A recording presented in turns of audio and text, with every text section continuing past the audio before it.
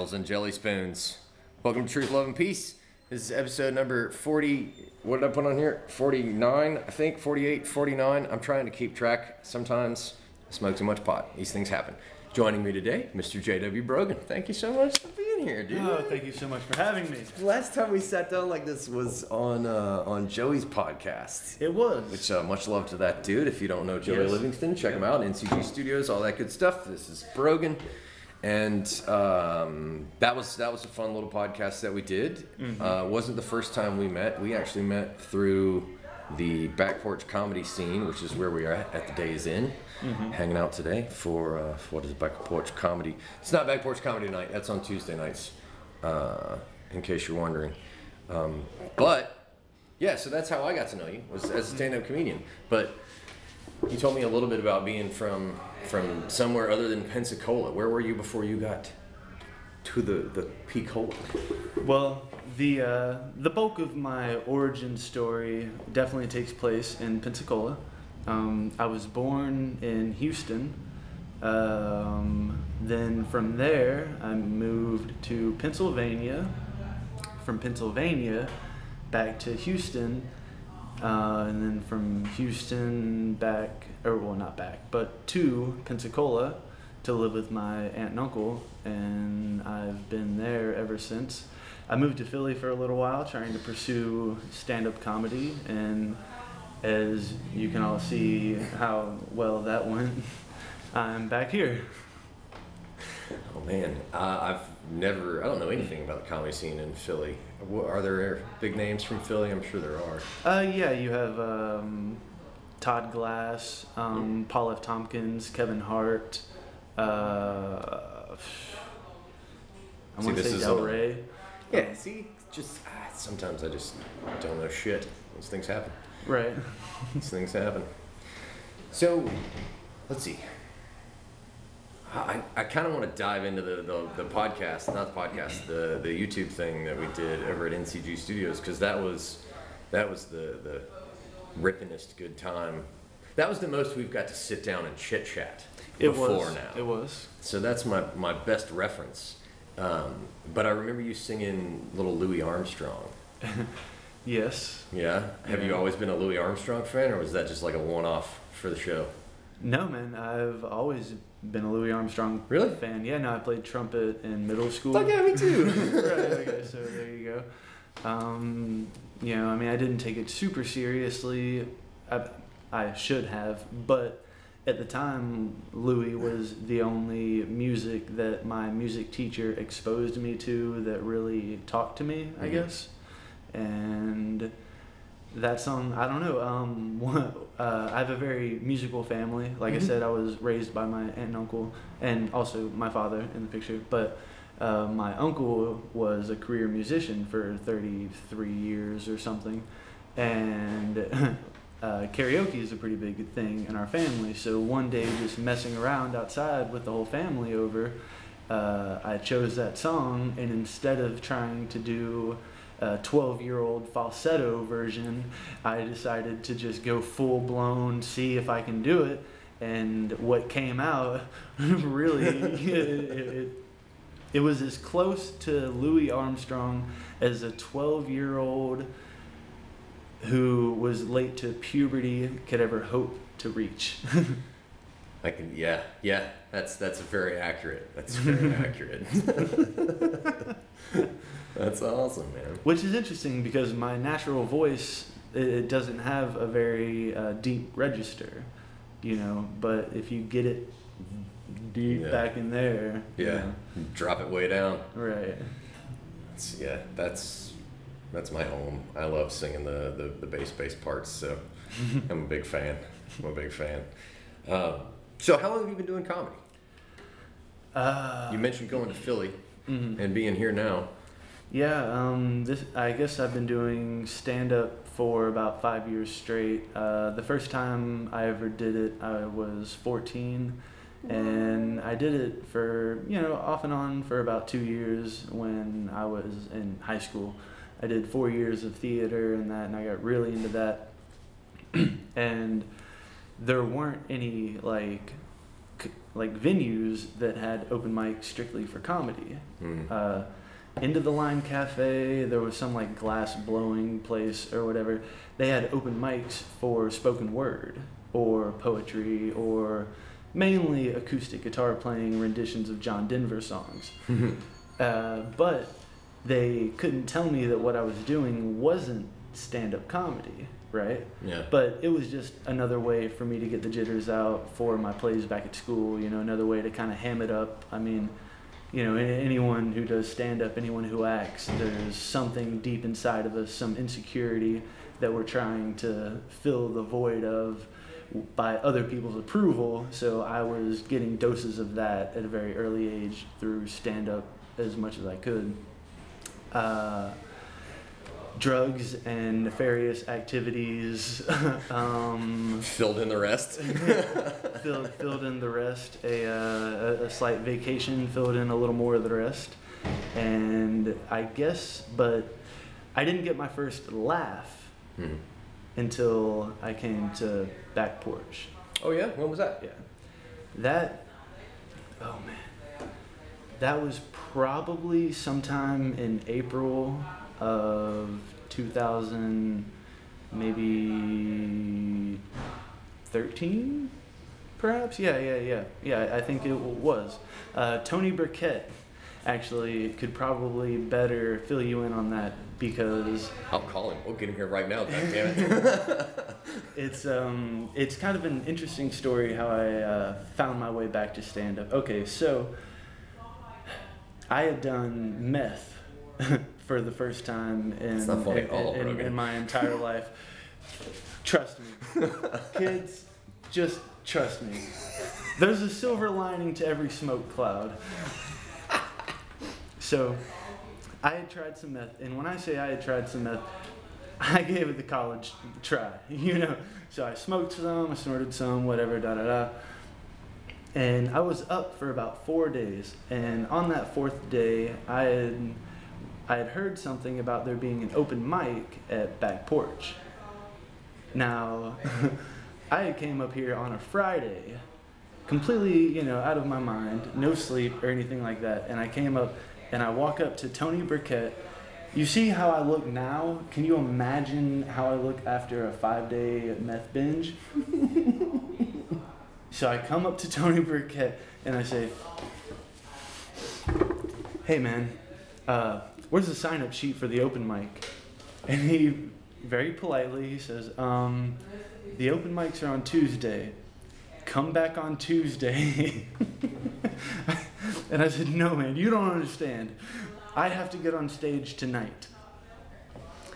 Now, honestly, Tony, you kind of passed the buck a little bit because he tells me to go to the headliner, right? There's some headliner from Mobile, maybe the governor or somebody like that, and really good comic. Well, I go to him and I ask him, in this young comics, this is bad etiquette. Don't ever go to the headliner and ask him for time if you're on meth. But I did.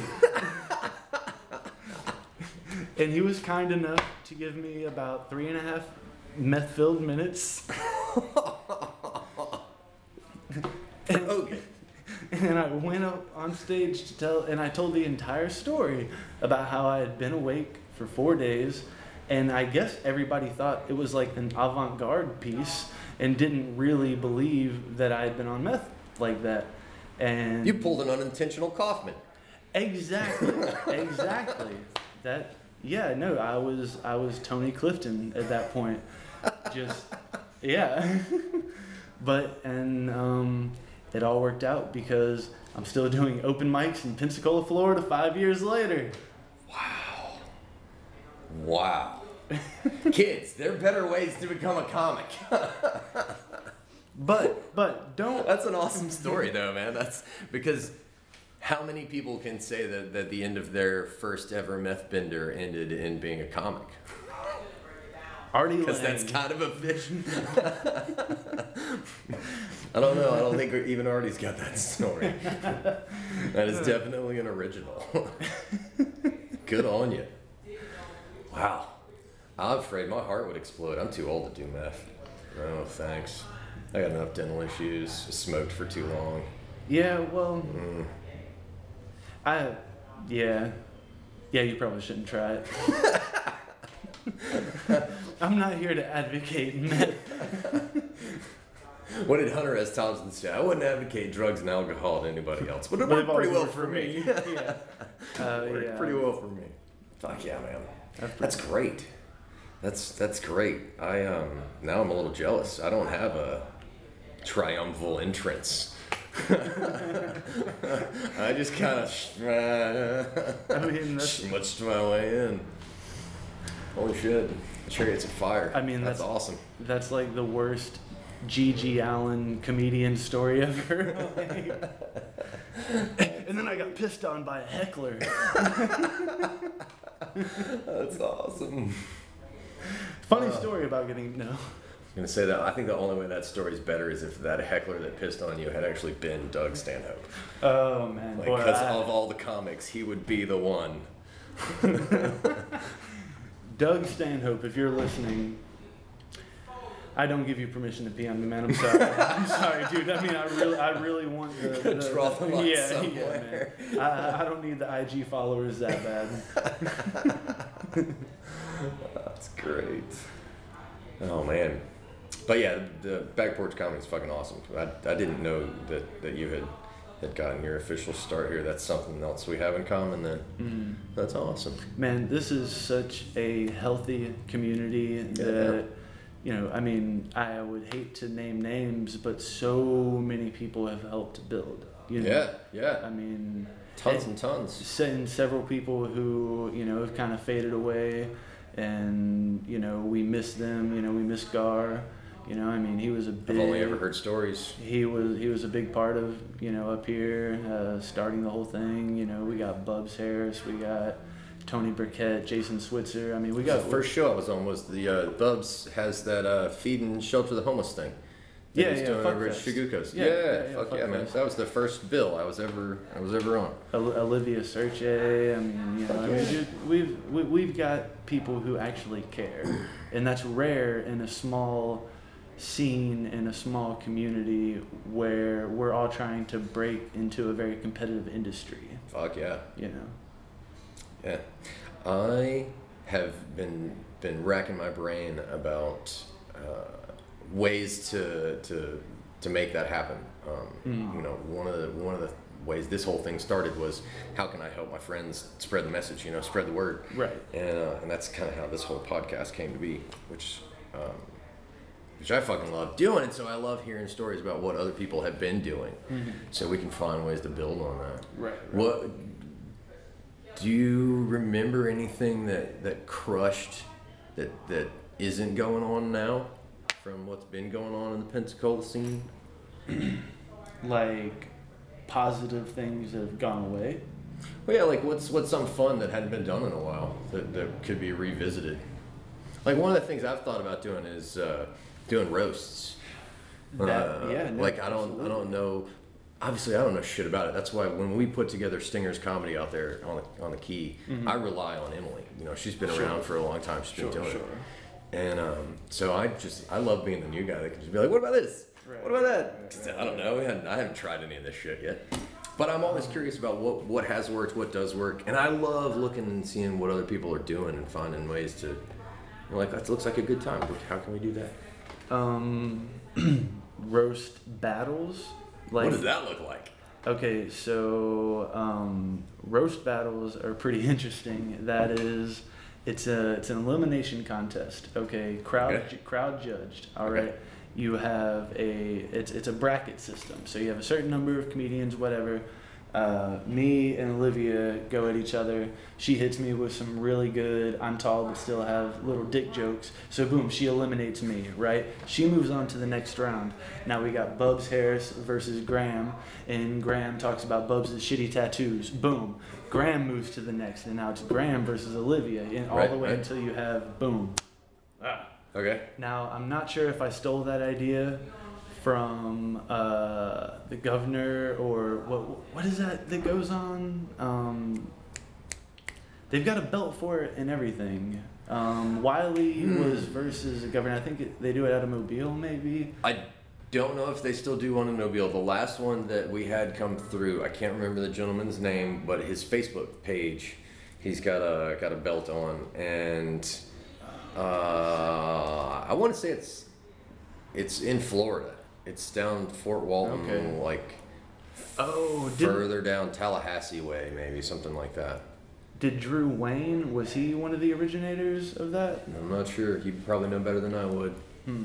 It sounds fun though. I mean, well, there are only so many new things under the sun. So, Exactly. you know, the idea, Exactly. find ways to make it your own for sure. And We could give start credit it. where credit's due and then have a good time. Fuck it. Right. We could start an improv troupe. Man, I don't know. I'm no good at improv. Isn't somebody doing that already? Yeah, we've got Improbable Cause. Very, very talented bunch, by the way. I need to come learn some shit. Where does that go on? That goes on. I need to at come the- learn some shit from At the y'all. Pensacola Little Theater, and I've actually taken classes there. Where is the improv. Pensacola Little Theater? This came up recently.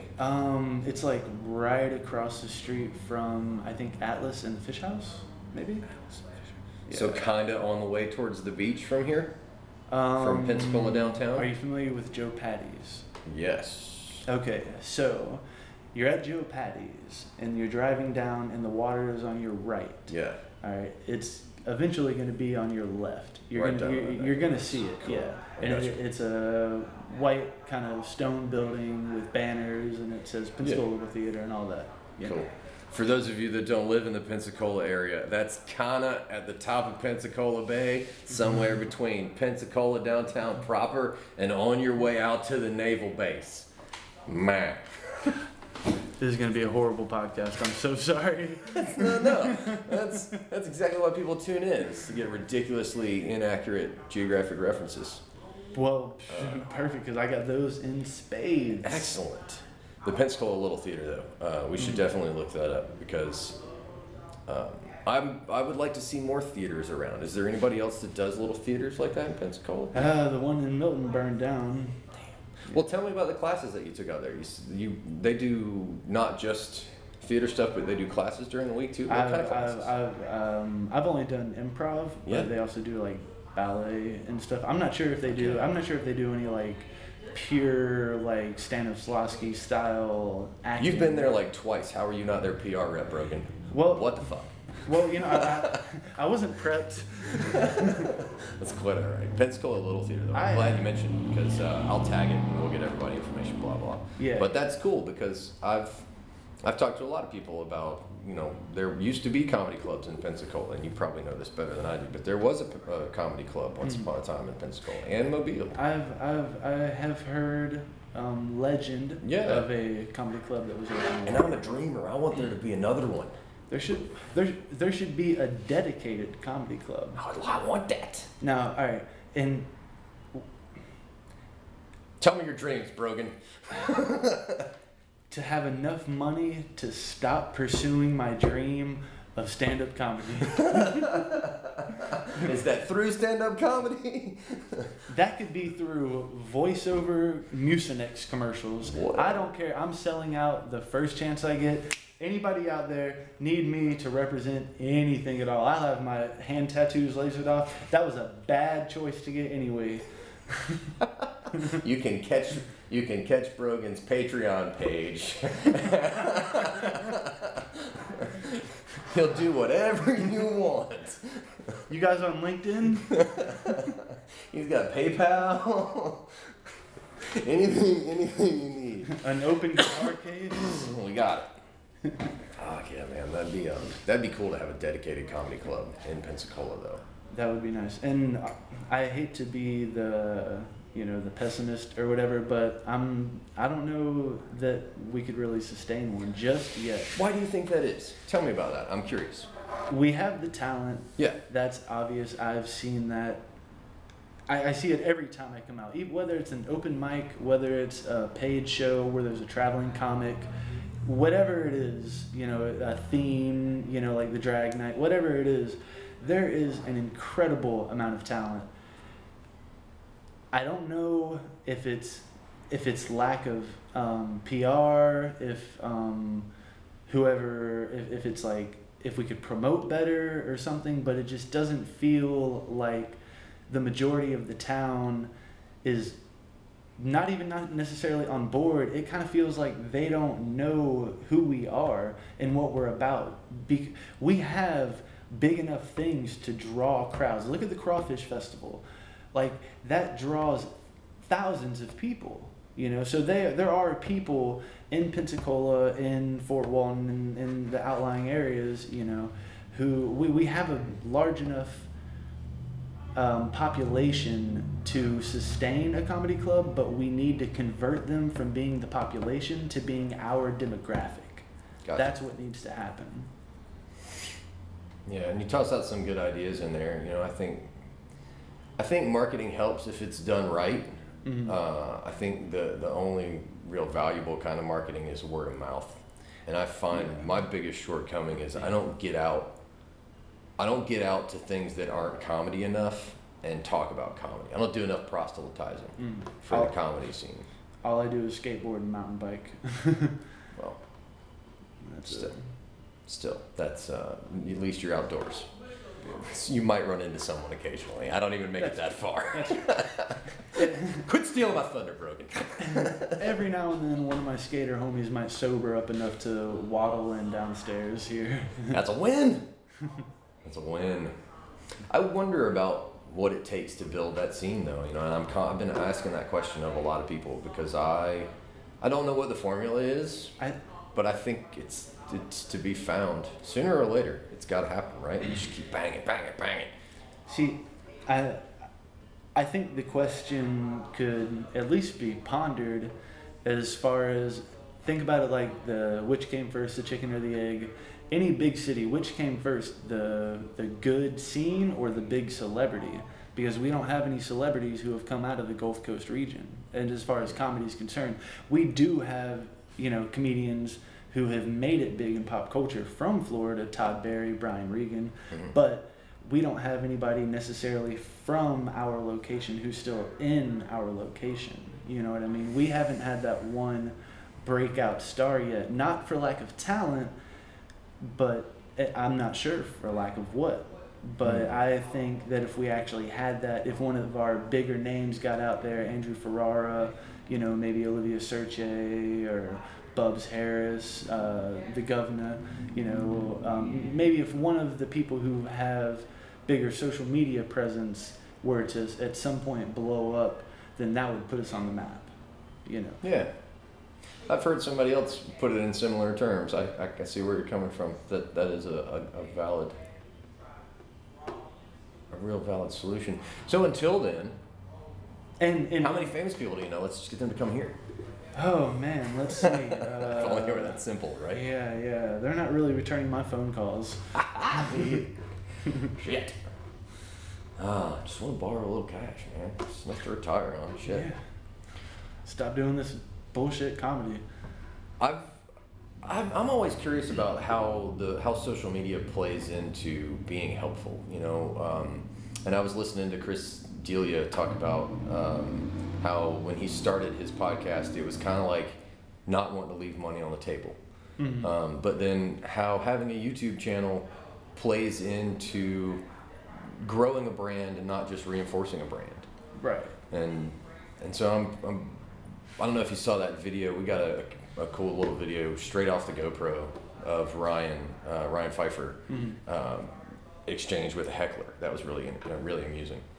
And so just having stuff like that, just having content to put on social media, I think is helpful. But I struggle to figure out what comedy content deserves to be on social media, because it's a real fine line between giving away the milk and the cow and putting out something that's funny and entertaining. All right. I think there's two lines of thought to that, and it's gonna once again sound kind of cynical coming from me. I'm a cynical person. I'm a comedian. You're allowed to be. But I think controversy sells. You know what I mean? So Mm-hmm. with Ryan getting into an altercation with a crowd member, obviously that's going to get some hits. And the same, big uproarious laughter. I've found that in stand-up so many people, and I'm not talking about anybody locally. I'm talking about the people who you see on YouTube, who their stand-up videos have like 20,000 views, but you know they're mid-tier. You know, maybe they're opening for the people who open for Kevin Hart. Those level comics, you see them, and I'm not sure where the I'm not sure where they differentiate, or even what they're doing different than what anybody else is doing. You know, I mean, aside from having a name to tag onto, Yeah. there's no. Like, where does it become a popularity contest? Exactly. And versus good material. Right. Yeah, that's a huge question. And I don't have an answer to that one, but I think there's some people that are finding a good balance. And I think podcast is one of the things that helps strike that balance too. Yeah. Because you get a better measure of people, and whether or not you want to keep listening to them. When you can hear, like, because I was listening, I mentioned the Chris D'Elia thing, I was listening to him on Theo Von's podcast. Yeah. So 10 years ago, there was one. Like, there maybe, 10 years ago, that would have put us 2009, so we'll go with 15 years ago. There was no two comedians sitting down on a podcast on YouTube. No, yeah. Like, so just having access to that now has done so much for comics careers. So I'm interested to see if we can find more ways to take all the things that people are doing and help bring those into that digital space, but doing it responsibly. Like, how do you not give away people's good shit? How do you not You know, that's such a struggle. Such a struggle, because you want to get that uproarious laughter in there, but you don't want to give away anybody's good shit. Right. So it is tricky. The altercation does help. Like you said, people love conflict.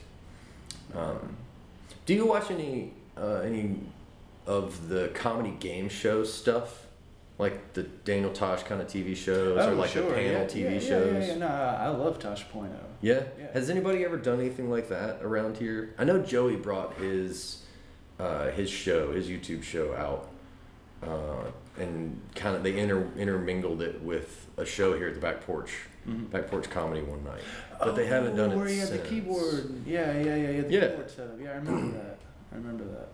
But they haven't done anything like that since, and I would love to see that revisited. That would be really interesting. I'd like to see that too. Well, and guys like Sam Harris that go around and do live podcasts where they sit down and they have a conversation with an audience and they do a Q&A. Yeah. Like, I feel like that's coming back. And that's such an old school form of entertainment, to go and watch two dudes talk. Like, the first thing that comes to mind is the Lincoln Douglas debates. Like, who the fuck does that anymore? Yeah. But people do it all the time, and it would be really neat to see more shows. It's one of the reasons I got so excited when you mentioned the Pensacola Little Theater, because I'm interested in what it takes for us to get the population of Pensacola from being a demographic, from just being a population, into being a demographic. I'm always open to suggestions. Probably, I can't say probably. I kind of feel like our best bet would be for whoever is interested to band together and to really, really put effort towards making something collaborative, like a short film, you know what I mean, something like that. That'd be so cool. And then that way, enter it into film festivals. We'll get national recognition, and people will have heard of our scene. You know, I mean, how does any other scene get started? You know, it's people from a certain place started doing something. Why can't the talent in Pensacola start doing something? Why can't we band together and make some things that are worth recording, actually sit down, write it out, film it, edit it? We have the talent, we have the technology. Let's build it, let's make it better. Agreed. Who's got stuff like that going on? I'm racking my brain. There's one comedy series that I've heard that's trying to get to pilot. Grant Tyson's. What's the name of it? Sean Peterson was telling me about it. It's a Pensacola pun. Scam County. Scam County. Yes. Yeah. Oh, and there's Escambia another County. Kitty got a job, or Kitty gets a job. I haven't heard of that one. Yeah. I don't know too much about it, but apparently it's. Actually, I don't even want to. Talk Well, about you mentioned film. Do you have background in film? Is that why you mentioned film? I do screenplays. I write screenplays, and I've directed 2 music videos for Popstar out in Vegas. That counts. Yeah. That you film. 2 screenplays. Film, Brogan. No. I write screenplays. I filmed 2, I directed 2 music videos out in Vegas for a pop star who never got famous. Lovely lady, Ashley Elliott. Thank you so much once again for giving me that job that I did not deserve, which you found out. But whoa. Back. Whoa, hang on. Sidetrack. Put a pin in all that bullshit. Who is this celebrity you are begging permission and forgiveness from that you did a music video for? Tell us this story. We can come back to the rest. We got nothing but time. So you went out and made some pop videos with this hot celeb. Yes. Pop star. Ashley Elliott. She is a club singer, kind of Madonna style-esque, whatever. You can Google her or YouTube her or whatever. Check out the videos. You had me at Madonna. She got nominated at the ASCAP Awards. The video that I directed was played at the ASCAP Awards. Stuff like that. Fancy shit. Right, and ASCAP's copyright for those of you who don't know. And yeah, I mean that was pretty much it. I did that right pretty much as soon as I got home from vacation, and I thought that I had the world at my feet at that point. I was like, damn, dude, I'm getting flown out. I got a black card to get whatever equipment I need, and then boom, do it, come back. I got my crew to edit it, blah, blah, blah. And then boom, we get flown back out to do another even more lavish one. Smoked a blunt with Coolio. Oh, what was that like? Was awesome. Weird. How so? Sorry, Coolio. You're fucking weird now, dude. I'm sorry, man. You are a fucking weirdo. Chill out with the hair shit. He had a fucking... He's not a Dapper Dan, man? He's not a Dapper Dan. Dude, oh, goodness. He had a baseball cap put on regular, but he had very poorly... he didn't have a seamstress cut the hole out and, seam it back up, for that number. But he had the hole cut out, and he had his hair sticking out. And for, 35 minutes straight, he kind of pestered. Ashley had hired, one of those people who get in the giant inflatable balls. You know what I'm talking about? Mm-hmm. And we threw her in the pool, so she's running around in the pool. We're filming that or whatever. And so Coolio is just asking her, "Hey man, how can I get one of those? I'm trying to get one. I want to smoke a blunt in that." And it was just a really weird situation. Coolio's an attention whore. Clear, yeah, clearly. Who knew? If you want to come talk about it, come on, Coolio. We'll talk about it. Compton will have you on. You're hilarious. We'll get you an inflatable ball and a blunt. Too funny. That's a great story, man. So 2 trips out to LA and Vegas. Vegas, excuse me. Vegas. The one with the fake Eiffel Tower. Mm-hmm. The fake one is way better than the real one because the fake one has a roller coaster. Yeah, and it smells better everywhere in the general vicinity, from what I understand. Parisians aren't real big on baths. I'm not real big on France. Yeah, I think there's Tent City under the Eiffel Tower too. Oh. Or I could be fucking wrong. If I'm wrong, somebody let me know. Please, France, chime in. Yeah, please. That made me lose my thought because I was worried about offending some French person. I'll never see this. As if it matters. Who the fuck is French? Jean-Pierre, no. That one guy who... He's been to France. Didn't he move? He grew up here. Didn't he move to Austria or something? No, he's here. Oh, is he? Yeah. I mean, my dog. He's got good French jokes. He came out to the Flying Harpoon for the open mic. Yeah, we do an open mic after the Stingers comedy show out there, and he made the drive all the way out. Oh, wow. It was me and him soldiering on. Somebody has to. No, we had a good show early, and the crowd had 2 hours, and that was about all they could take. Sure. So yeah, we had a good show. Had a great time. and I'm still not getting back to that thought. So I'm just gonna go all the way back to something. I don't know. Where do we want to go? I've got so many thoughts in my head, possibility-wise. Current events to... I'm still hung up on this Vegas celebrity that Coolio is hounding over this blunt. Because in my head, I want to know if your video was as good as what I got going on in my head. I bet it was, though. I bet it was. Did you pull a pretty woman with the Amex Black? Is that the part where they do the snap thing? Yeah, when she goes back into the store and it's just like, I got money now, bitch, kiss my dick. Because I would have. Would be like, we want everything that you have that's overpriced. No, but I will say this about Vegas. All right, I'm a good old Southern boy. I had just gotten back and get flown out there. We land, whatever, da da da. She rented us an Escalade for 2 weeks. Right. Jeez. So here my dumbass is, 22 years old, smoking blunts on the strip in a fucking Escalade. And we're going, and we pull into, she lived in the only condos that you can live in on the Las Vegas Strip itself, right? Okay. And there's like Walgreens or CVS on the bottom floor, like any big city, The kind you can't get if you're a gun owner now. Right, exactly. Yeah. Too soon? Fuck y'all. And so we park because we're gonna go and get whatever, I don't even remember. But as soon as we get out, there's weed everywhere. Like I mean, it was Reggie. Don't get me wrong. But it was just like Reggie scattered everywhere. And as soon as we got out, like a tear, I was the Indian with the trash, like a tear just to my, but a happy tear because I thought I'd made it, man. I thought the streets are littered with fucking weed. Here I am. I didn't pay anything I'm getting paid to come here.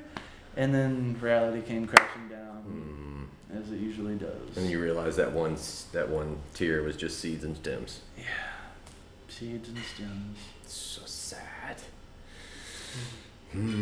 But back to the video projects. That would be fun, man. I would love to see some kind of big, any kind of projects. I think it'd be neat. I want to do some sketch shows. Oh yeah? That effect, yeah. I can't write shit like that. So you said you wrote a couple of screenplays. Well, what kind of screenplays? How long? Like, are we talking like series or? Well, okay. Screenplay. Rabelais. Listen to me not fucking talking well. I've got one that's about 45 minutes long, so that's not really one worth filming and trying to enter. That's like a one-act play, though.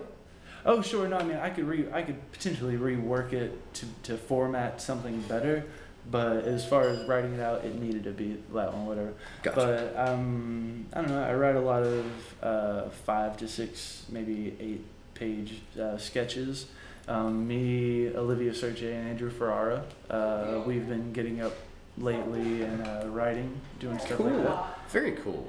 And then I've got another. I want to do a mockumentary to be under the 15-minute mark or 10-minute mark, because there's some weird thing about short film festivals where like if you're under 10 minutes, you have a much better chance of your film getting accepted. Because they want to film their booklets, their bill with as many movies. Oh, we're showing 265 movies. Well, obviously they're not showing 265 full length. Sure. You know what I mean? There's going to be shorts and stuff like that. That makes sense. So it's a lot easier to get accepted and to get your name in print in what are they? Programs. Okay. Programs. Yeah. So if you're under 10 minutes, that's an edge. Is there a lot of market after that for under 10-minute stuff? What do you do with stuff after that? That is really that's really your calling card. Okay, so what that does is here's what I can do in 10 minutes. Now pay me to see what I can do in an hour. Exactly. Gotcha. This is what I did with my money, with my time. Now imagine if you gave me money that I didn't have to waste my time. And you gave me more money than I used before. Think about how good that could be. It's like a pilot. Right. Well, I mean, that's but like real not specific. That's exactly how Napoleon Dynamite got made. That's exact. Really? What other films? That's How It's Always Sunny in Philadelphia got made. That was originally just a 1.5-minute sketch about a friend trying to borrow sugar from another friend, but his friend was trying to tell him that he had cancer, but the one friend didn't give a shit. He just really wanted the sugar. You know, he wasn't ready to have that conversation, the cancer conversation. And that sparked, they shopped it around, and FX picked it up and said, hey, what can you do, you know, whatever, and that's how it happened. And honestly, I don't see why there's anything stopping the talent in this town from doing the same exact thing. No, not at all. The Workaholics, look Sure. at those guys. That's how they started, mail order comedy. What's mail order comedy? That's their production company, I guess. Oh, okay. You know what I mean? And they started with like a little 10-minute thing. Yeah, just something that was a calling card. Right, just shorts, just something to shop around, a resume, so to speak. Cool. You know, yeah. Fuck. Like, what do they call it? Digital. An EPK now. What is it? An electronic marketing package or some shit. What do they call it? Exactly. Same idea. Yeah, just like something like that, coupled with, you know, the videos and then maybe the scripts and things like that. You know, just. So, what do you think of the idea of generating the content, like putting it in on a YouTube channel, to that way at least it can you can share it, at least people can see it. So, like if you've got all these shorts, instead of oh well it didn't make it into the film festival, like what if you just take all of that stuff, and before entering into the film festival, you put it all on the YouTube channel. So if we had like someone around here that was putting all that together, like this would be the Pensacola Little Theater thing. Like if they would compile or be a home for all of that stuff. Yeah. Then if it's housed on YouTube, so you know you can come out and perform it from time to time, or sell tickets to a performance even. Would that help facilitate the what you're talking about, like putting? I think it would, wouldn't it? If you made it easier for everybody in Pensacola that was in the biz to have this digital resume, I think that would go a long way. No, absolutely. And then that could even be like, it could be billed as somewhat like a Saturday Night Live experience. Fuck you know what I yeah. mean? So, something to that effect. In Living Color, Bob and David, you know, Mr. Show. Do they do anything like that at the Little Pensacola Theater? I can't speak. I'm not sure if We're they gonna do, find out if they don't. They're Yeah. about to. but I mean, how incredible would that be? Because Well, how much can it cost to rent the place? You know? Yeah, I'm like shit. well, probably a lot. Well, probably not more than we can make. Viewers. If anybody knows anybody at the Little Pensacola Theater, Yeah, please. we have questions. We have questions. But I think they would be down for something like that. I mean, if nothing else, I mean, they're one of the more progressive organizations in Pensacola. Why wouldn't they want to support the local comedy scene? Well, even if they don't, we should find a way to do it. Like if we go through and do some of the best, because I know Jesse Brace was down for stuff like this, and I obviously have some gear that I can throw at it. And We could do something down here at the back porch and come up with something pretty solid. You know, Alfred Ward is also somebody from Mobile that has a lot of experience with film festivals. And I know there's a gentleman by the name of Tony Peppers that did a film. Like I know a few people too. All of this is helping me realize that maybe this is a lot more connecting dots than impossible. Yeah. No, well, that's definitely what it is connecting dots. We have the people. Yeah. You know, we just need the powers that be to accept that fact and to realize that we can bring them business. We can put meat in the seats. you know? How do we do that? Well, first, we got to start actually doing stuff. And by doing stuff, I mean online content. It's incredible what we do live. Most weeks most nights of the week. That is incredible. The amount of live performance in Pensacola, a small town like this, it's phenomenal. Almost every other week, whether it's be an open mic or a actual booked gig or whatever. Excuse me, but there's no reason that we couldn't band together. So the online content, that gets us back to where we started when we were talking about how do you put comedy content up responsibly without giving away the cow, but getting the hilarious, the uproarious laughter. So what are your thoughts for content? What's some of the stuff that we could start grabbing quick? I think we should go after, as far as pitching, I feel like we should go after IFC and CISO. Who the fuck is that? What? Huh? The Independent Film Channel and CISO. Oh, okay. They're really the two new. IFC's been around for a long time. Yeah, I've heard that one.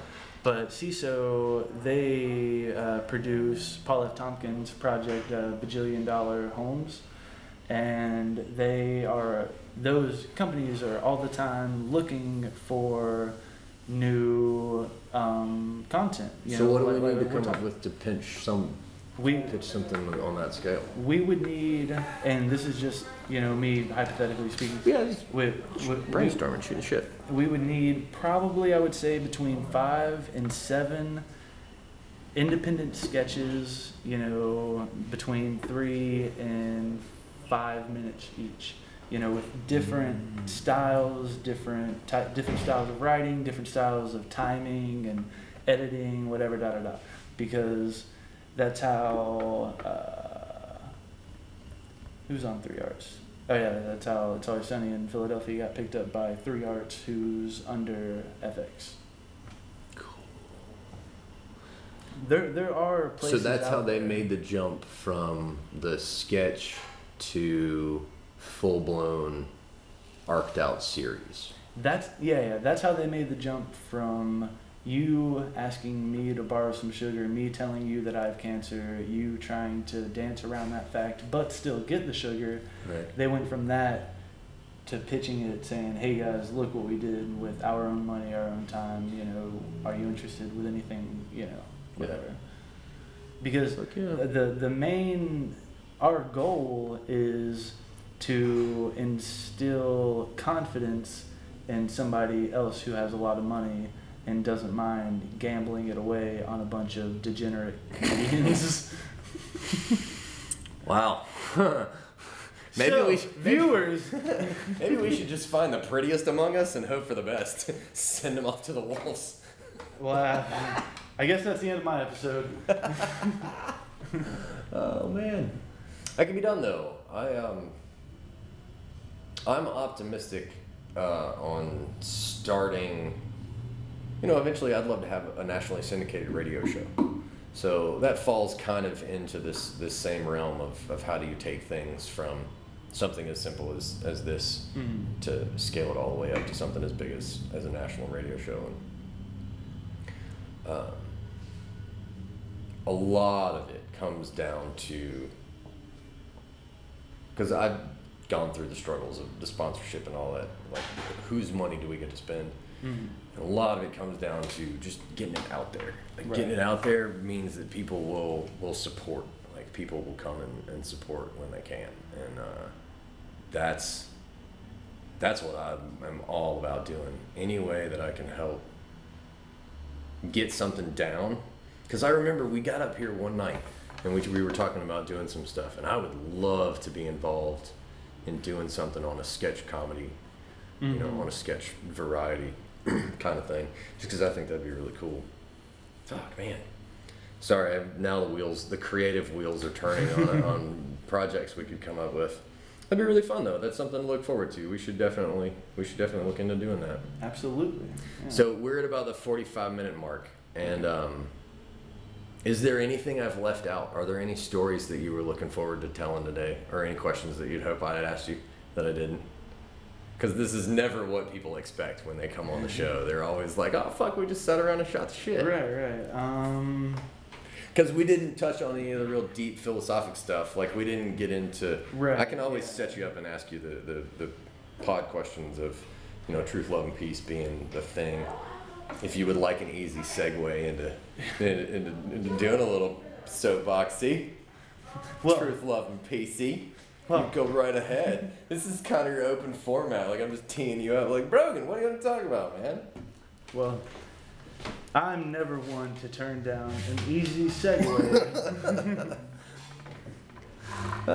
So, one of my favorite rhetorical questions right now. And you can tell me if anybody... Rhetorical, as in I don't need to answer it. No, as in rhetorical, is the only answer is the funny answer. Ooh. I don't know. So, if porn were scratch and sniff, would you?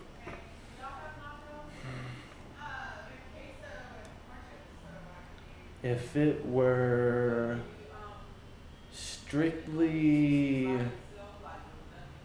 vaginal or feet, yes. Is that the right answer? Yes, That's the right answer. that is the only correct answer. Okay. I've been watching a lot of Stephen Wright lately, and I just fucking love that comedy style, like being able to write that kind of material. I know, man. I envy him so much. Just his mind. Like, I would love to switch consciousnesses with him, you know, just think like him for a little while. I don't know if I could take it. I feel like I'd go catatonic once we switched back, yeah. Who do you like? Like, who, or do you have any comedians that you've looked up to or Dude, big influences? I've been obsessed with stand-up for as long as I care to remember. Yeah. Before I started trying to overdose on drugs, yeah. Speaking of what, Mitch Hedberg. Fuck yeah. R.I.P. If I had to make a list, I would say Mitch Hedberg, Hannibal Buress, Jim Gaffigan. Yeah. Zach Galifianakis. Man, his stand-up is phenomenal. Yeah. Live at the Purple Onion. Don't see enough of his stand-up. I need to go revisit that. Good one. Eddie Murphy, his two earlier specials. Of course, he's fucking heavy hitter. And, Totally. And fuck, man. If you really, the most honest stand-up comedian in the world, I think, is Paul Mooney. Paul Mooney. I really honestly think that and that's a tough pill to swallow for a lot of people, but I really do think that, and it could just be me personally, but I feel like Paul Mooney is my subconscious unfiltered. How did you come to that realization? Because that was 2 left fields in a row, bro. Just the way he always has such a definitive answer for any question, and it doesn't matter if he goes off on some random weird tangent, doesn't matter if he makes it racial, doesn't matter if he makes it offensive. By the end of it, you feel like you learned something. Oh, I'm down with that. And that's Paul Mooney. I'm down with that. I will say that I struggled to, not that I'm trying to pigeonhole you here, but if I were to describe your comedy style, I think I just hit it on the head.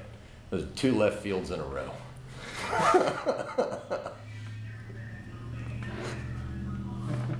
Two left fields. Because if you don't keep up, you did not keep up. That's the race. I've always thought of you as a deeper comic. Like Thanks. I have not. I've only seen you a couple of times. I dig myself into some holes. Yeah. That's not how I would have put it, but I don't see you as a one-liner guy. I see you as a deeper comic, and that's what I think. That's funny though. I'm gonna make that stick. 2 left fields. It's not bad. 2 left. I've named your podcast for you. 2 left fields. There we go. 2 left fields. I can dig it. If you build it, they won't come. No, they won't. No, they won't. Just do the opposite of his whole career. Crazy bastard. And Bill Hicks is one that I've seen coming up lately. Like, that name keeps popping up. I don't know if that's because I keep talking about him or not, but man, See, I respect more Bill Hicks. I respect Bill Hicks more than I was entertained by him. Like fair. I feel Agree. more. He was more of a philosopher who hit you in the head with jokes so you would shut the fuck up and pay attention to what he was saying. That's a real good description. I like that. I don't see him so much as like. I mean, obviously he was a stand-up comic, but to put in his words, at the end of the stage, screaming at the top of his lungs with a cigarette into the audience, it's because I'm a fucking poet, lady.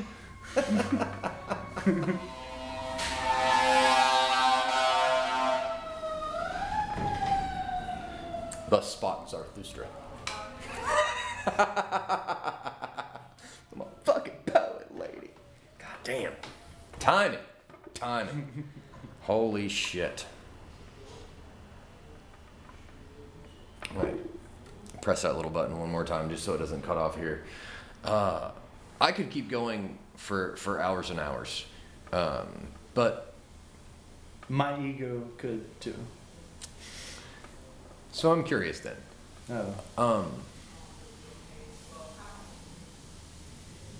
In this crazy little ride, Mm-hmm.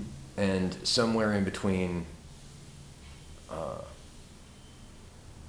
a fucking poet and a near-death experience. Where's the truth?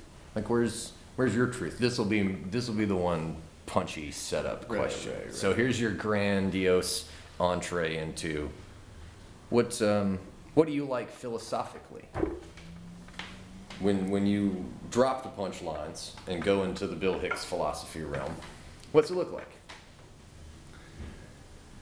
I'll be completely honest. You don't have to. Nobody will know. It's pretty dark, man. Well, you mentioned being a pessimist, but It's pretty dark. You know, I mean, it's pretty dark because at the basis of any amount of joy, therein lies a kernel of disdain and displeasure. And to ever experience any joy, you have to experience heartbreak. And sometimes the scar tissue is a lot softer. And really, none of it fucking matters because we are all gonna die. None of us are gonna go to heaven. None of us are gonna go to hell.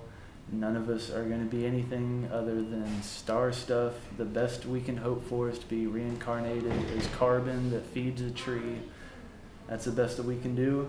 And I mean, there's two ways to take that. You can take that as live every day the best you can, or you can take it as Albert Camus did and or said, you know, the only real philosophical question is whether or not to kill yourself.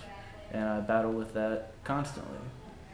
And I think if anybody really sits back and thinks about life in a sane way, you have to think about that. So how long have you been preaching Buddhism? Oh man, probably since my third or fourth reincarnation, at least. Yeah. Because all of that was pretty spot on, which I agree with. I think life is suffering, and how we come to terms with that is one of the big struggles. Suicide, of course, is something that I've been there too, man. I've been. I know what gunmetal tastes like. Put it that way. And it's painful to see people that are obviously tortured but have become greatly influential, like, you know, rest in peace, Bourdain. Yeah.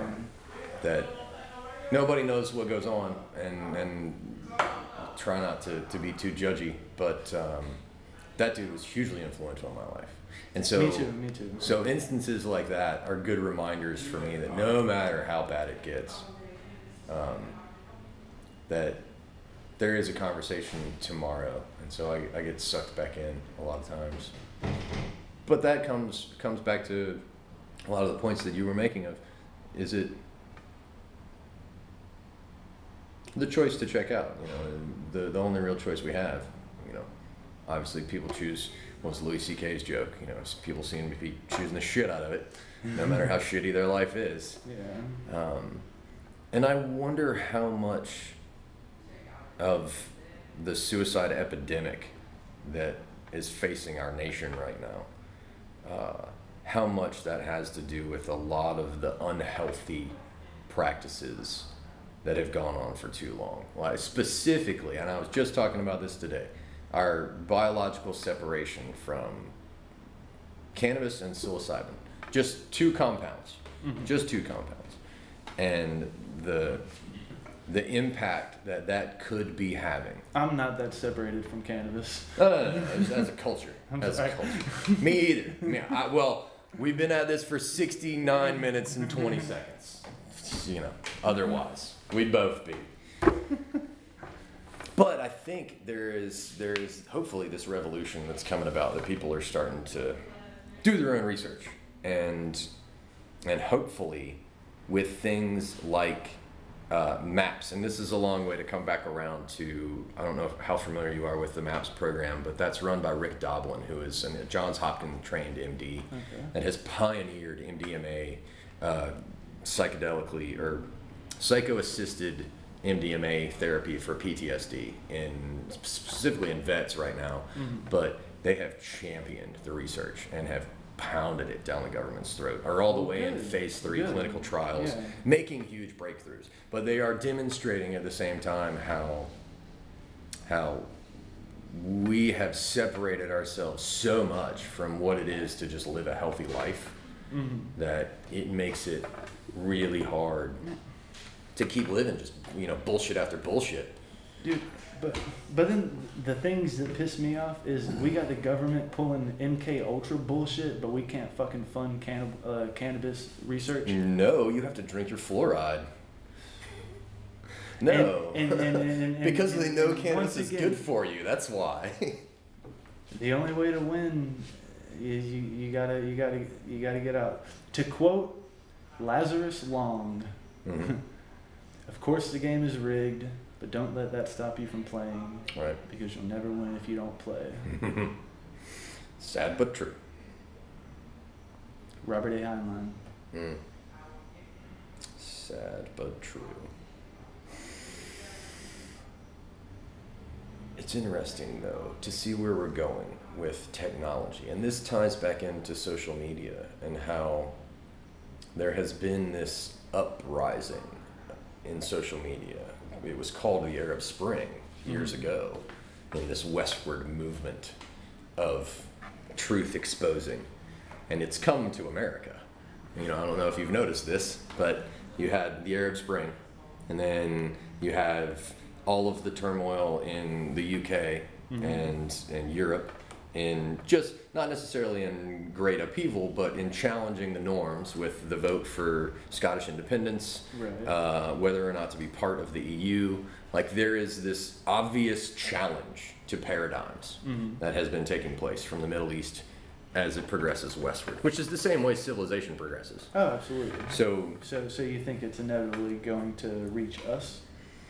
It has. I think it has. Yeah, I mean, authoritarianism will come. Authoritarianism will show up in America wearing an American flag, chanting Americanism. And ta-da! Make America great again. Yeah. Welcome to it. Child abuse. I mean, we need to go no further. Like, not to have a huge political debate, but I did all day on social media, and America's gone a long way. And if anybody wants to argue about it, go argue Donald Glover's Childish Gambino, This Is America. Yeah. Go argue with that. Yeah. You don't have to believe me. I don't mean shit. Go argue with a real artist. And so it's troubling. But I hope that this information age, that people like Childish Gambino and us just having conversations and putting it out, our measly opinions out into the world, will hopefully, thanks to technology, add up to the voices that lead to rational change, reasonable change. It seems to be moving in that direction. I hope it continues. I mean, if we don't at least try to add to the momentum, then we're just part of the problem. Yeah, it's very true. Do you fear AI at all? Do you fear artificial intelligence at all, or do you have an opinion on it? I'm pretty scared of the, like, I guess, singularity, right, where it becomes self-aware. You know what I mean? I'm a little nervous about that because I don't know that. Who was that guy? Who did Isaac Asimov? Yeah. I don't know that if we ever do create a computer or any sort of advanced artificial intelligence that powerful, I think it will be able to rewrite some sort of backdoor software to bypass any firewall protection that we may have installed upon it, so it can harm people. Yeah. You know, and what does it need us for? We're obviously gonna make it solar powered. You know, we're not idiots. The best way to do it would be to put like a extension cord in it so it can't get very far, but we're not gonna do that. I'm a little scared of AI. I feel like they would realize humans, in my opinion, my humble opinion, I'm just a dumb, lowly comedian who's a lot of knocks on the head, but I feel like, we're a virus, right? Isn't humanity just a virus to this planet? According to Agent Smith. Well, by definition, we Parasitic. Yeah. Parasitic, sure. We've become that way. Yeah. We have definitely done more damage than. I think we can live symbiotically on the planet though. But as much as anything that has a decaying life cycle can be symbiotic. Yeah. I think civilization is the cancer that you're talking about, more specifically. Because it's when we started doing that, right? Yeah. I think so. Sorry, that was kind of left field. No, AI thing. I like it. I'm a big AI fan myself. Yeah? Yeah. Oh, yeah. Did you see the AlphaGo documentary with the okay, so Google made a DeepMind, Deep Thought AI that they taught to play Go. Mm-hmm. So Go being infinitely more complicated than chess. Oh, I have heard about that. Yeah. And just through playing itself like billions of times, it figured out. Yeah. Like it fucking owned this dude. Like beat humans hands down. Right. So chess gone. No. Yeah. Go. It's gone. killing. What was the current best chess program? Like something Fish or something. I don't even remember. I play chess too. Oh yeah. So the AlphaGo thing taught itself to play chess. Right. Yeah. So they made this thing that was. Then they taught it to play Go, Stop. and then what they did was, what's amazing about that is they stripped it of all the Go rules and showed it a chessboard and gave it the rules. Didn't teach it shit. And within a day, it was as good as it is now. That's what's freaking crazy, because that's the leap from that. So now we are nothing but connecting those two things together. Yeah. We have narrow AI is better than we will ever be. Yeah. Ever again. Narrow AI is there. And so as soon as we bridge the gap to general, as soon as that can be, instead of just focused on one thing, focused on two things, it's gone. Like what we think is smart. What I'm fascinated by is this, the singularity that you were talking about. At the same time, at some point we're going to realize that what we think is smart, and then it's just going to take off from there. Oh, wow. And so then we really will just be these dumb monkeys standing around. No, going, totally. Hey, Yeah, welcome back to the Stone Age. Yeah, well, we're in the way. We're destroying the planet. You know what I mean? We're blowing it. Yeah, we are. I saw a report today that there was an article that came through, saw it on the AP, that climate change, over the last 30 years, our worst fears of climate change have come to fruition. Mm-hmm. And the next few years will be the reaping of the sowing. Right. It's already done. It's not irreparable forever, but it's buckle up. We've already crossed over this huge precipice that makes it horrible. It's like, oh shit. That's the one that terrifies me. There's plenty of arguing on a day-to-day basis, but I wonder, where's Florida going to go? 50 years is the projection, right? Yeah. fuck. Under. We're going to lose Hollywood. Eh. Yeah, good point. Hollywood, Atlanta's the time to new come. Hollywood. Is it? That's what I'm hearing. Hot Atlanta? Hot Yeah. Atlanta. Yeah, there. I heard a really good song lyric that said, "You can't get to hell without going through Atlanta first." Was it Outkast? No, Mulligan Brothers. They were talking about Nashville. Ah.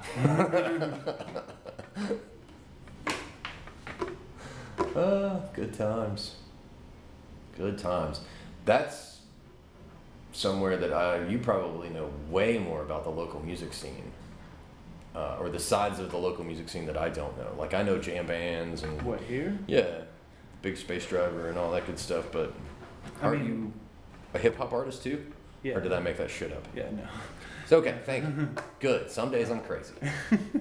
How long have you been a hip hop artist? Dude, I've been, way longer than I've been doing stand-up. Probably 13 or 14 years, 15 years, yeah. I know jack shit about hip hop. I mean, I super keep it under key. Like, I keep it low Yeah? key. Yeah. Totally. Oh, I Like, just blew up your spot. Sorry. No. Only like 5 people that watch this. Yeah, exactly. Yeah. So if you ever see either Bandages or Mastermind out there rapping somewhere, it's not me. It's not me. Fuck yeah. It's not me. Telling secrets. I like it. I'm trying to do the MF Doom thing. I'm completely stealing. MF Doom, I don't know what the fuck that is. That's how far I told you I don't know shit about hip hop. Oh man. I mean, there's no point in me taking up the podcast time to tell you who MF Doom is. But. Oh no, now we need to know. Like I want to know now. I'm curious. I All can't walk around going, who the fuck is MF Doom? So in my mind, that's a comic book character in a series spin-off I didn't see. And that dude's wearing a green hoodie with some silver shit on him. I MF mean- Doom is not that guy. Who is MF Doom? MF Doom actually is exactly that guy. Okay, MF Doom. God damn, I'm just that smart. You were I just just that made smart. that shit up. Okay, I will give Somebody you, else is just that unoriginal. Oops. I'll give you the most brief synopsis I can. Okay, so born Daniel Dumile, right? Okay. By the age of 14, he is in a hip hop group called KMD. Right now, they were doing alright. They did shows with like De La Soul and people like that, whatever, like old like early '90s hip hop cats. Mm-hmm. Well, his brother, Hip Hop Hendrix, got killed, right, by a bus. Mhm. He was crossing the street. So, Zev Love Soul, that was his name. That was MF Doom's name back then when he was in KMD. The record label dropped him, so he basically became homeless, and he became homeless in Atlanta for like 7 or 8 years or something, and then moved to New York and continued rapping. He was always freestyling, always giving out his mixtapes and shit like that, And he eventually got discovered by Adult Swim Records. Believe it or not, Didn't even know that was a thing. Cartoon Network. Fuck yeah. But- Branching out, baby.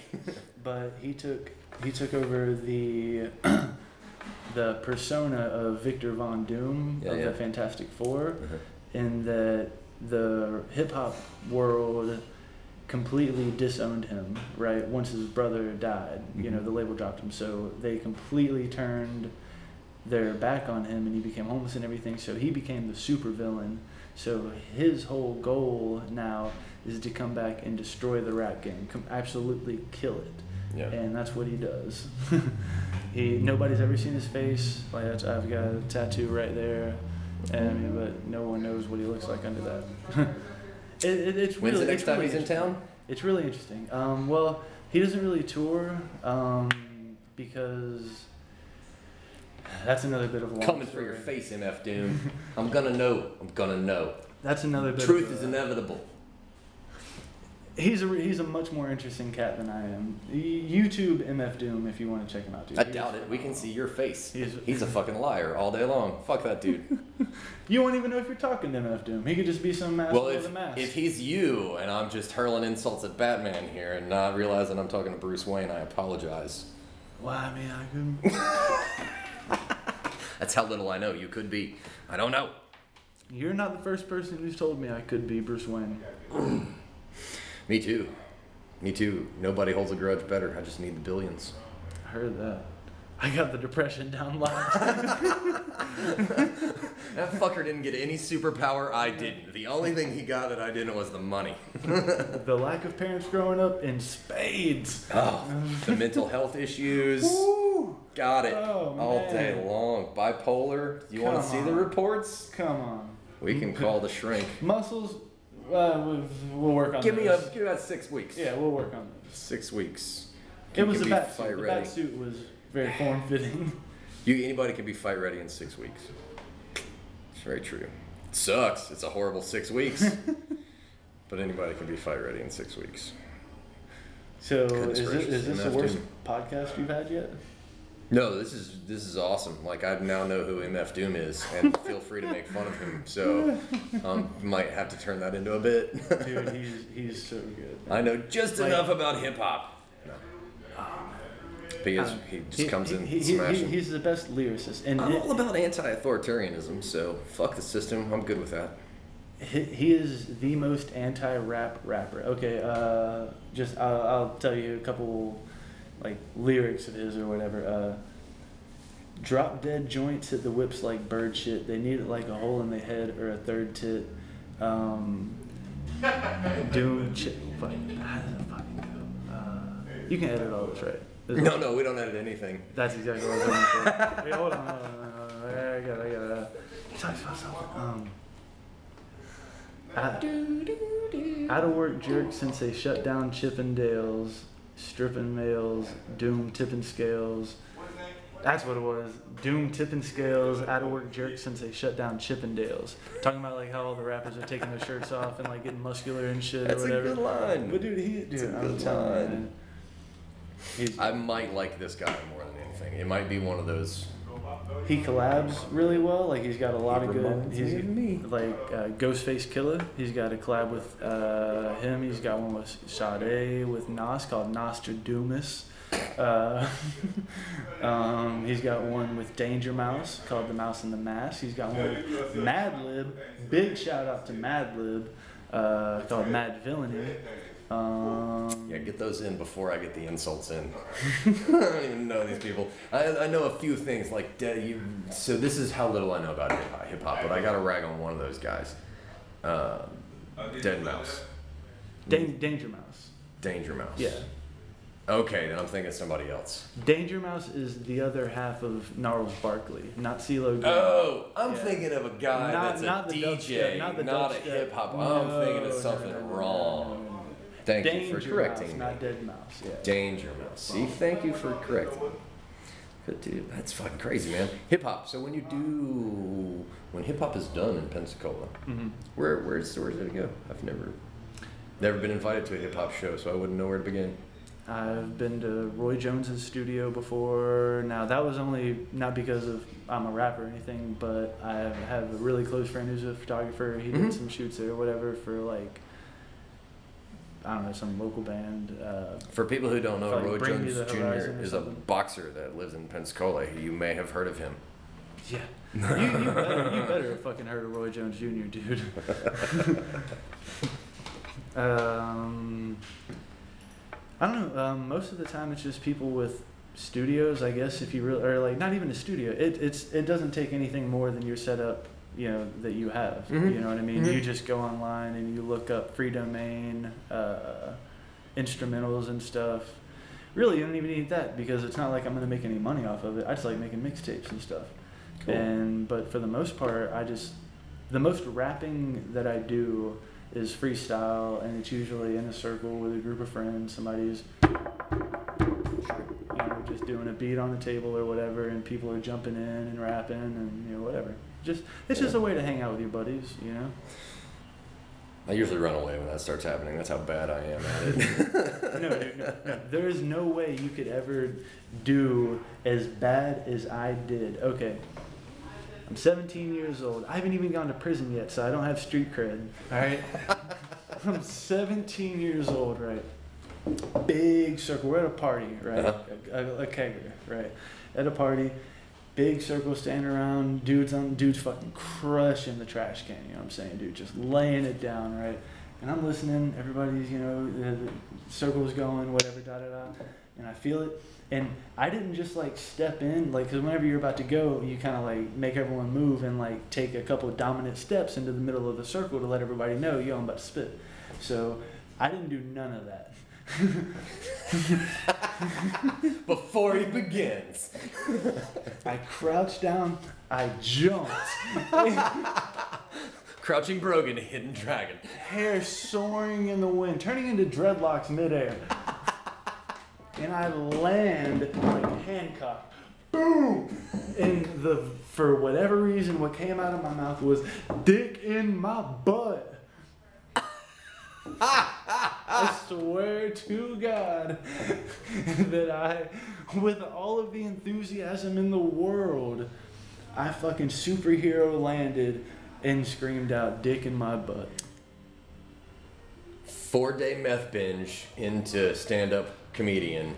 And flying Brogan, hidden Hancock, dick in my butt into hip-hop artist. That's amazing. You are the best starter of all time, Brogan.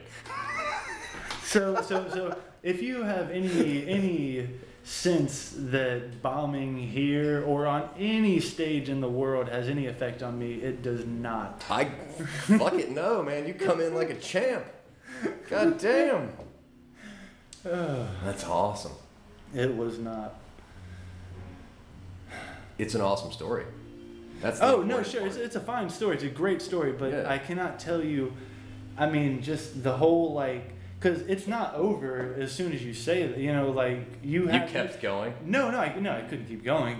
But but I had to get the fuck out of the circle. You know, like I'm in the middle of the circle now. I am the attention. I have the mic. I mean, not that there was mic, but like I have to. If there'd have been a mic, you could have handed it back.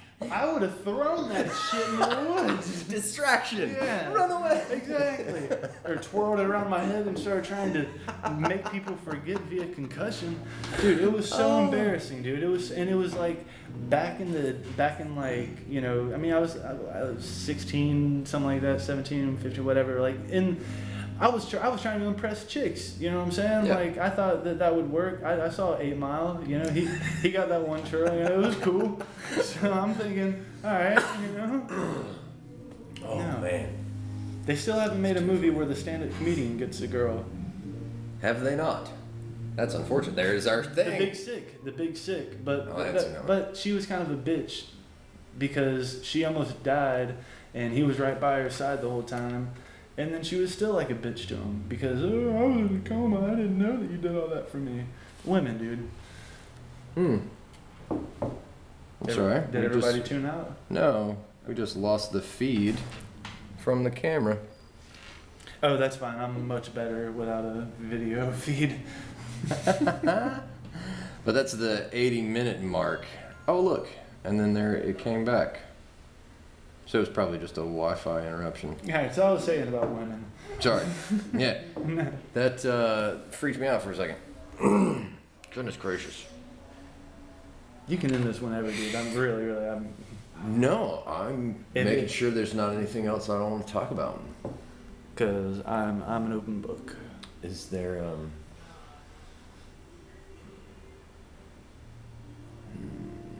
is there anything that I've missed? 17. I'm going to call you the starting in left field. Starting in left field. Starting in left field. Fuck. Do you know who Shannon Briggs is? Shannon the Briggs. Boxer. No. She just goes, "Let's go, champ. Let's go, champ." Like now, I see you in those stories in my head, and then champ behind me, just like every time. Like, let's go, champ. We got this. I could have used someone in my corner going. Dick in my butt. God damn. Dick in my butt. Dude, dick in my butt. Come on. Ruin my train of thought. Come on. And it's not like it's not even like what I had in my head prepared was a lot better. You know what I mean? Either way, I was talking about dicks and butts, but it wasn't mine. Either way. God. So Lil' Kim, if you're looking for a hang on, you gotta say that one more time. Say it one more time. I had to hit the button. Lil' Kim, if you're looking for a verse. So Lil Kim, if you're looking for a verse, just hit me up. There you go. And that's where we're gonna end it. Thanks, guys. Yeah. So, plug time. Plug time. Get all the plugs. If people want to come see you at a show, where do they go to find? Oh man, let's see. Go to Your the music, all that good stuff. Plug it. Go to the R-rated comedy show at Back Porch Bar and Grill on Friday at 11. I believe this coming Friday, Is what, June? 28th. There you go. Okay. I believe you. I'm on the 28th show. I'm not sure if that's the one. You can check me and Olivia Serche and Andrew Ferrara out in our upcoming sketch show called Greetings from Florida. Fuck yeah, where can I find that? You'll be able to find that wherever fine adult videos are sold. And I'll be performing at open mics. And I will be performing anywhere and everywhere that people will listen. So if somebody wants to pay you to come do comedy, get a hold of you through Facebook or what? Facebook, yeah, that's Cool. probably your best bet. JW Brogan at Facebook, ownyourvision@gmail.com. Everything is spelled normal. He's made videos for celebrities. Call I him. have made videos for celebrities. That's fucking great. Yeah, so the usual plugs for anybody out there in podcast land, Facebook land. We are at the Days Inn on Palafox and Cervante in Pensacola, Florida, right above the Back Porch Bar and Grill, where every Tuesday there is a Back Porch comedy open mic, and every Friday there is a Back Porch comedy showcase and or headliner show. Check out their Facebook page to find out. The Rated R comedy show hosted by Ryan Pfeiffer is immediately after that. Brogan will be on the 28th. You are JW Brogan. Thank you so much for being here. Wisconsin. And as always, until next time, thanks for joining us. Truth, love, and peace.